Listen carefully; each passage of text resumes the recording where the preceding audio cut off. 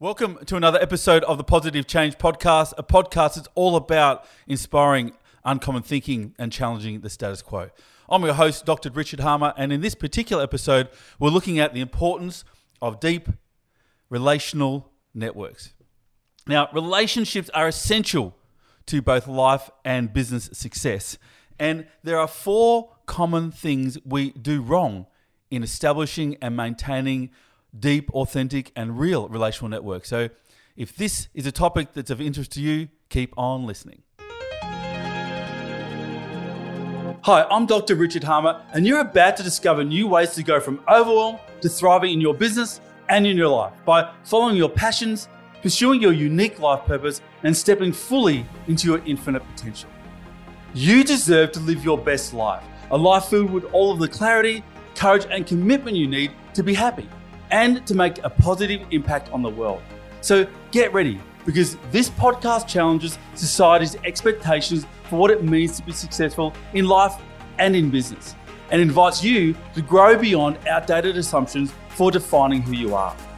Welcome to the Positive Change Podcast. In this episode of the Positive Change Podcast, we're all about the importance of deep, authentic relational networks. So to set the scene for this particular podcast, the last couple of weeks, I've been running a series of leadership learning labs for a client of mine, a global professional services firm, a network of professionals around the world, several thousand of them, that are all about building greater leverage and bringing inspirational ideas to the future of the planet.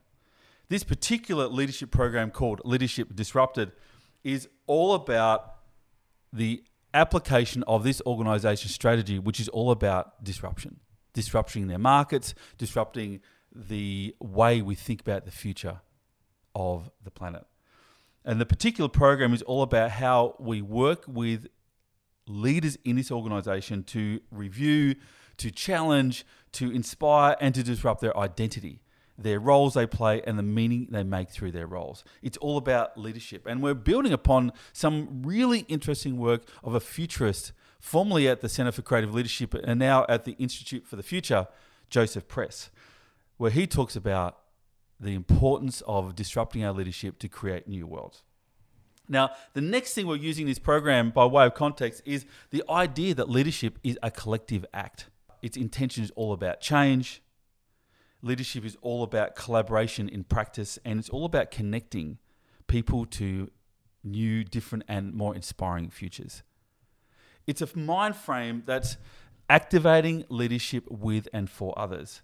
Relationships are fundamental to the type of disrupted leadership that we are creating and exploring within this program. Networks of relationships. So when I'm working with these particular groups of people, 30 or 40 at a time, we always start with the same question. What is a network? Of all of the definitions that these groups of people come up with, you can really cluster them into 2 types. The formal network, the structured networks, similar to like an organizational chart of how decisions get made and delegations are organized and how information flows through people's roles within, to, and from each other. These are all about the ordered networks, the well-formed, structured, well-understood, potentially not well adhered to, but well-understood networks that establish and maintain the order necessary to have stability, longevity, and sustainability of the organization. Now, the challenge with these types of networks, when we think about them and adhere them too strongly, is they can become quite controlling. They can control who we relate to, why and how, what we talk about, what we can't talk about, and so on and so forth. And ultimately, to use a little bit of anti-fragile, they're more of a fragile network. They're essential to ensuring that consistency and continuity and well-structured decisions are made, but they can be fragile. Now, the other type of network that comes up pretty frequently is the more informal or the organic network. That network that is made on the relationships we have with the various people that we are in relationship with. They might be common, but they're more likely to be unique to the person that's in the network. They're more the informal networks we create in order to navigate the formal hierarchy and systems and structures of the organization. They're more chaotic by their very nature, but they're the informal way information, resources, data, support, and so on and so forth flow. In the words of Anti-Fragile, they're intentionally robust in and through disruption. Now, when we think about the real challenge of these networks, if you think about networks as either formal or informal, the first issue, the first challenge people face when they're thinking about in networks only through this lens of the formal networks is that overlaying mental models about how society and how business works. They structure our expectations about what can and can't be done. In an organizational context, for example, if we only adhere to the formal network, even over the more organic, informal relational networks, oftentimes we can't talk to people because they have a certain role within the organization. Now think about your own work circumstance and what role you're delegated to within an organization. So let's just say that's a mid-level manager, or that's a executive, or even the CEO. If we have these roles, and oftentimes other people might think we can't talk to you or we're not able to liaise with you because of the role you have. Now, in many organizations, including the one that I'm referring to, listening to the participants on this program, I asked the question, so who has a ready relationship with the CEO of this organization and can call them at any time to have any issue resolved? Now, this program has 30 or 40 people on it and it runs several times. And I am yet to hear somebody say, I have a ready relationship with the CEO. I can call them or email them or ring them at any time. And I know they're going to get back to me within the next 12 to 24 hours in response to and answering my question. So this is the real challenge of business structures and the expectations around them. If a person that we need has the resources we need to maintain progress on stuff that's important and we can't get hold of them, then the relational network becomes even more important because the structural network is a challenge.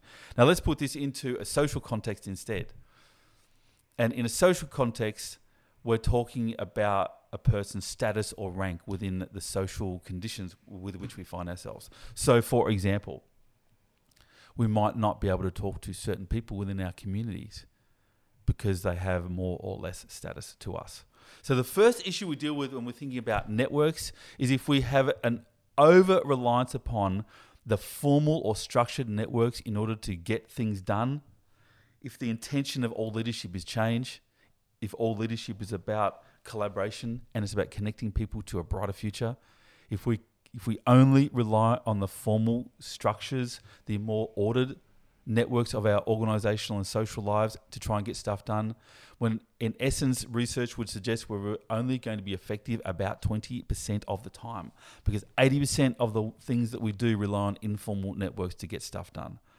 So the first issue, limited access to the resources to create and sustain change because we have limited access to the people in order to access those resources. It also, in another way, compromises our personal agency.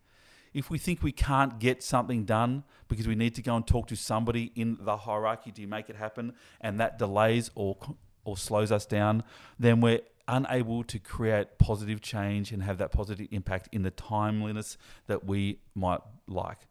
The key thing to address this, and I'll come back to this later, is establishing purpose-led or purpose-driven networks as an answer to this challenge. But as I said, I'm going to talk more about that later. Now, the next question I ask these groups after we say, so what is a network? And we then tease out the distinction between a formal and an informal network, or a structured hierarchical network based on, say, an organizational chart or a social status of more or less status, the social conditioning we have. And we move more into the authentic, real relational networks. The next question that we ask is, so, okay, what's your current informal relational network? That network that supports you to have success in both life and work. And at this point in time, many people pause and go, oh, I don't really know. Or, well, it consists of these half dozen people that I tend to go to for support. Now, this is based on a bit of research here as well, that a magic number called Dunbar's number. Now, Dunbar's number suggests that any person can only have meaningful relationships, or they can only comprehend, I should say, in their mental model of the world, about 100 people, and comprehend a connection with around 100 people before that network gets too big and they start to segment it out and people get lost in it. Now, for those who have multiple friends on Facebook, you need to look at how many people are accessing your feed and how many people you're seeing in your feed. Now, Facebook recognizes the Dunbar number and does tend to use an algorithm to start to segment who you see in your feed based on who you tend to interact with. It, in essence, is recreating Dunbar's number, even if you have more friends. But that's a podcast for another time. Now, even breaking that down further to the psychology of successful teams, research would suggest that we only have deep, meaningful, important, context-orientated relationships with about 10 people. Once we get beyond 10 people, then we start to get confused about whether they're in one group of friends or one group of connections or another. So there are a couple of things to consider here when you think about what is your current informal or relational network that supports you in success in life and work, recognizing that any context-specific group of people is typically going to be about 10. So that doesn't mean you only have 10 friends, by the way. It means that we start to segment or categorize our networks based on clusters of 10. So one of the ways to think about this is, what are the types of relationships that you have that are going to be common to you, but most people are also going to have? Are there the more close ones or the more common networks, like work colleagues, your immediate work team, or immediate group of work peers, or your manager, or your one-up level of manager in an organization? It's your immediate family, your partner, or other close family members like mothers and fathers and grandparents, and anybody you might go to in order to get first level support. The first people you're most likely going to go and talk to if you wanted to further support or information or advice or a connection or motivation in order to continue to remain successful in life and your work. So you have your work colleagues, obviously, in the work front, and you'll have your immediate family on the more personal front.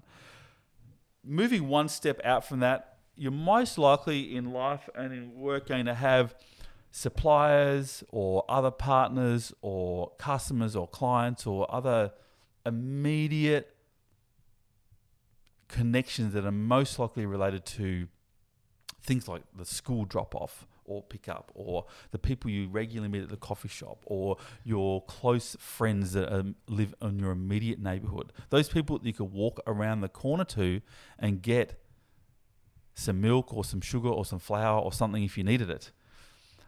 Or you're more likely to see pretty regularly when you're heading in a similar direction, whether it be to a tram stop or a bus stop or supermarket or whatever it might be.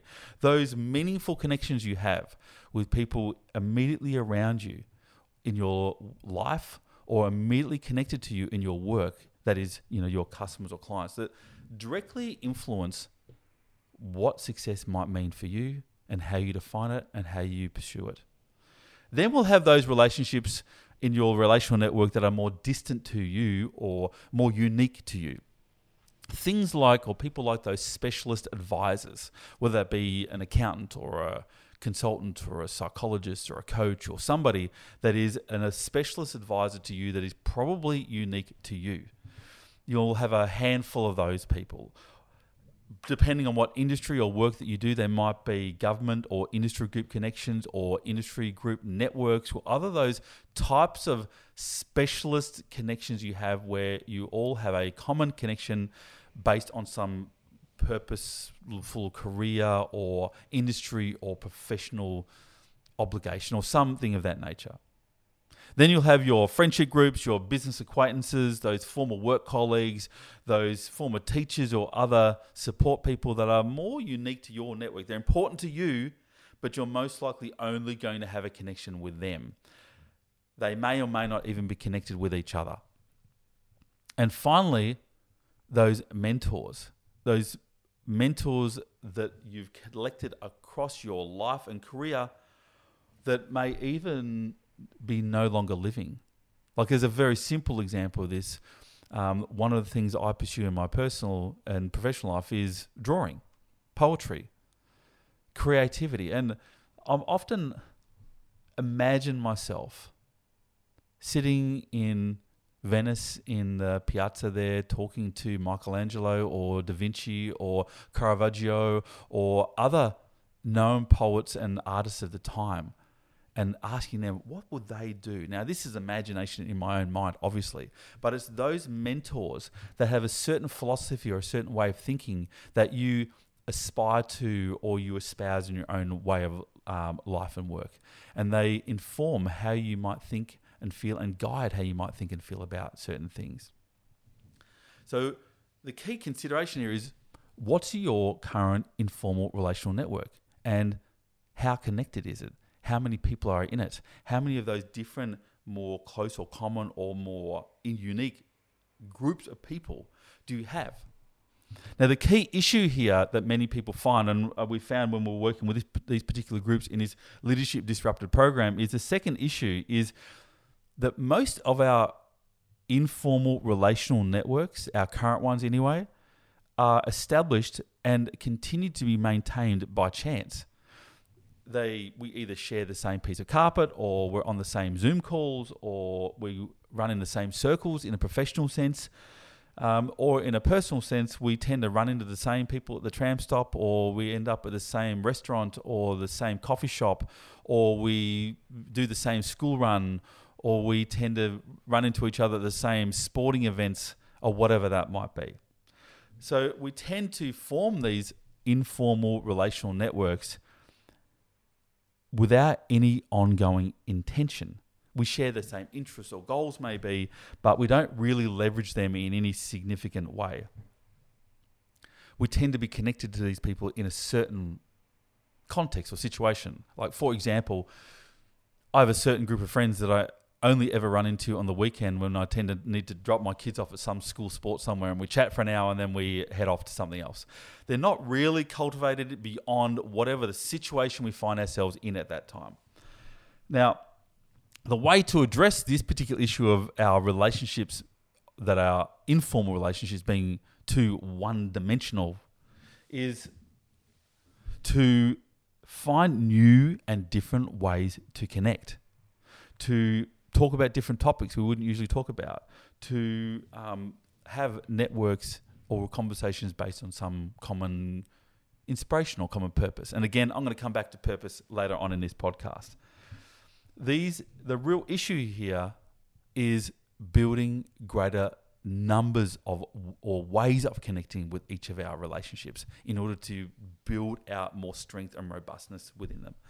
Now, a second issue also arises when we think about informal or relational networks. Issue number 3 is those relationships or our networks aren't really diverse enough or interconnected enough. And what I mean by that is, again, if we think about those common clusters of the types of relationship we have, starting with more common, like work colleagues, then immediate family and extended family, into suppliers or partners or customers or clients, into specialist advisors, government or industry groups that we're connected with through networks, other friends or business acquaintances or former business acquaintances, into mentors and other advisors. A strong network is going to have a number of people that we can go to in each of those 8 different groups I've just mentioned. If we don't have people in each of those groups, then our diversity of our network is going to be reduced.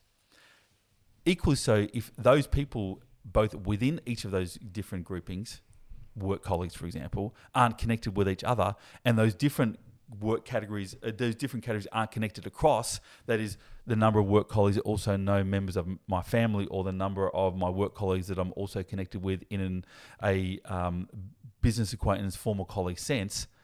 Then we really have a network that might be one-on-one orientated rather than intermeshed and interconnected. A relational network of individuals or island-like subgroups. Now, this is a problem in terms of getting greater diversity and ability to leverage our networks in ways that support us in multiple ways. How do we really know that our current relational networks are too one-dimensional or oriented by chance or are not connected enough? Well, in social network analysis, there are 4 common criteria that we can use in order to evaluate or assess or do a brief audit of our own current informal relational networks. The first criteria is a criteria called openness. Is the network more open? That is, lots of connections with you, but not many connections with each other, versus closed. Everyone knows everybody. This is all about the level of connectedness. There's no right or wrong answer here, but to say that if you find your network is too connected, you might be getting a lot of the same information repeated. If it's more diverse, you're getting more diversity of information. That leads us to the second criteria, the amount of diversity or novelty in your system. Does everyone know everyone? Do you only have a very small relational network of work colleagues and don't know many people outside work, for example? Then that you're more likely to have a more similarity type network versus a more diversity type network. What we're really after is a lot of different networks with a lot of different people with a lot of different interests that give a different points of view that support us in growth and support and so on and so forth. Third criteria is the depth of relationship. Like, how strong is each of those relationships? Could I call any member of my network that I can think of at any time on any topic and they will come to my aid? Or do I know that I can only talk to some people some of the time and other people only on certain topics and not any other topic? What we're really after is a degree of new people coming into our network, so we continue to refresh our network. At the same time, a lot of strength and depth, so we know that we've got lots of support if and when we need it. Now, the fourth consideration here is access to resources. This is about the level of support, so whether our network is more scarcity orientated or abundance orientated. Now, I'm going to talk about this more later on, but in essence, it's, can our networks be relied upon to give us the support, information, access to whatever we might need when we need it in order to help us to succeed in life and work? Now, the key thing to consider here, if we notice that our relational networks are based on chance connection and aren't really intentionally orientated, is to continue to reimagine and refresh our networks to ensure that we have more and more people that we're in relationship with. Because there's a natural attrition in any relationship, in any network of relationships. Some people move away, they move into different areas, different jobs, different interests, different, in my case, different sporting commitments with kids, for example. And those people continue to move away and form different relationships and different networks and are no longer core in mine. Therefore, you have to keep refreshing and reimagining what your networks can be in order to ensure that you have all of the support that you might need. Now, this leads us to the third question I ask in each of these labs. The first question being, what is a network? And second, what is your current informal or relational network? And who do you go to for support in order to succeed in life and work? The third question is, why might you need or want to create a purposeful network or a purpose-focused relationship network? Now, the key consideration here that we work to in this particular lab, and it applies for each and every one of us, whether we're a business owner or a team leader or we're a social activist, whatever that might be, leaders lead within context. What does that actually mean? Well, it means that we create contexts or we frame up situations or scenarios within which we build a network and we build our leadership. We become leaders, we become purposeful in our networks because our networks are purpose-focused.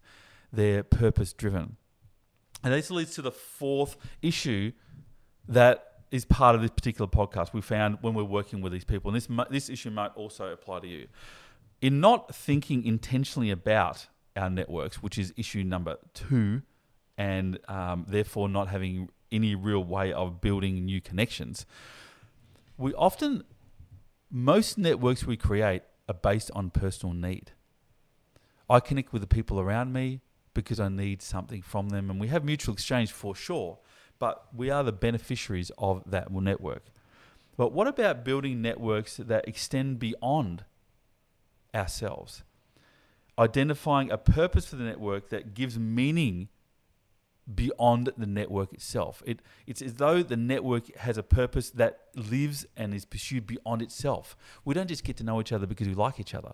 We're getting to know each other because there's a purpose we're pursuing together, more like a community of practice.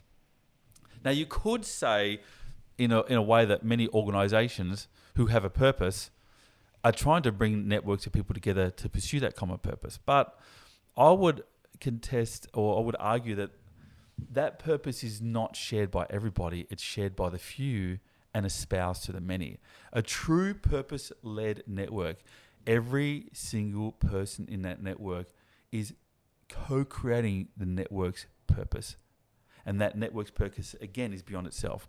So, for example, a purpose-led network, the people involved in that network, the first thing they think about is, what is the inspiration for the network? What is the stated opportunity or issue that the network is pursuing? What is the focus of that network? And that purpose is always beyond the network itself. So, for example,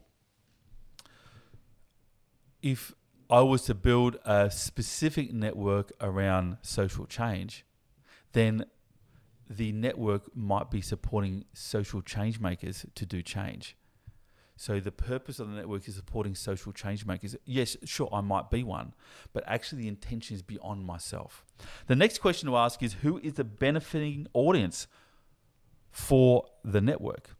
So who benefits? If the network is successful, who benefits? So in using that same example, it's creating a collaborative network in support of social change makers. Well, the benefiting audience is social change makers, and the focus of the network is building collaborative networks for those people. And what is the value? The third question is, what is the value or the impact that network wants to have for that benefiting audience to help them feel inspired during times where change is hard? That might be the benefit. So the purpose of the network, it has a focus, it has a benefiting audience, and it has a value or a benefit that's being realized. Going back to my earlier example, inspiring and providing resources to social change makers to continue positive change when the going gets tough might be a reason for establishing a network. Now, of course, I'm also a beneficiary of that network, but the network is not about me, and it's not about others within the network. We are all working for some purpose beyond the network itself. It's but for beyond. So the key consideration here is, how might the purpose-led or purpose-focused network create authentic, real, and tangible benefits for others beyond the network itself? Benefits that also, it might also benefit the network itself, but the purpose of the network isn't self-gratifying. It's beyond self. It's for others' benefit. Now, why is this important? And part of the work we're doing with this particular organization, thinking about purpose-led networks, is looking beyond the organization and establishing and fostering networks for business or social benefit beyond the organization is, well, because every single time we come from a place of altruistic abundance, we also benefit.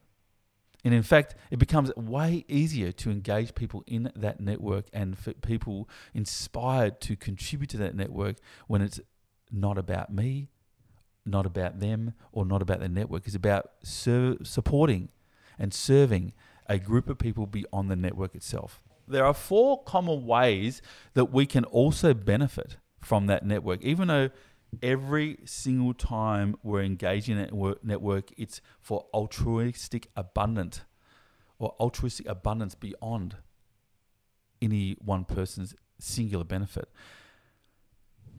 This network can also benefit us in 4 really specific ways. First, it can support your own current performance in life and work. It does this by providing you with assistance when necessary and the energy you need, particularly when the going gets tough. Second, it can enhance your everyday prosperity through support and through friendship. Third, it can accelerate your life, work, and business progress by providing sponsorship and advocacy, and by giving you ideas and innovations when you run out of ideas and innovations for yourself. And finally, it can enable your preparations for future opportunities through development and learning and growth and inspiration of that nature, and also by continuing to reinforce purpose and providing meaning. The key message here, when we think about purpose-led networks, is it's not about building a network for personal gain. It's not about leveraging a network for personal gain. It's about supporting people who care about something together to make a difference for others who are the beneficiaries of that care. And in so doing, we all benefit. Now, the one key thing to consider, and the key message I think of this podcast, of when we start thinking about meaningful, altruistic, abundance-oriented relational networks, it's all about building abundance. It's all about looking beyond yourself, letting go of any past ego that wants to keep you or others small, letting the purpose and not your personal needs be the hidden leader. And in those ways, those networks will help you thrive by supporting your own current performances, enhancing your everyday prosperity, accelerating your life, work, and business progress, and enabling your preparations for future opportunities. Those networks, when you look beyond yourself to something greater than yourself and greater than the people that are coming together and focusing not on yourselves, but on beyond yourselves, those purpose-led networks that are in service of others have significant personal benefits. That's another episode of the Positive Change podcast on the importance of purpose-led networks and importance of building relationships around purpose and shared meaning creation. Hope you got something from it, and I look forward to seeing you in the next podcast. See you soon. Hi, and thank you so much for checking out another episode of the Positive Change podcast. If you enjoyed this episode, please hit subscribe using the button below, and make sure you also click the bell icon to get notified every time we release a new episode. If you're looking for the show notes for this episode, we have them in the link underneath, as well as our social media handles and some links to free training and other offers that we drop from time to time to help you go from overwhelmed to thriving in pursuing your best life. So go ahead and check out this episode's show notes if you're interested. And thank you so much for tuning into the Positive Change podcast.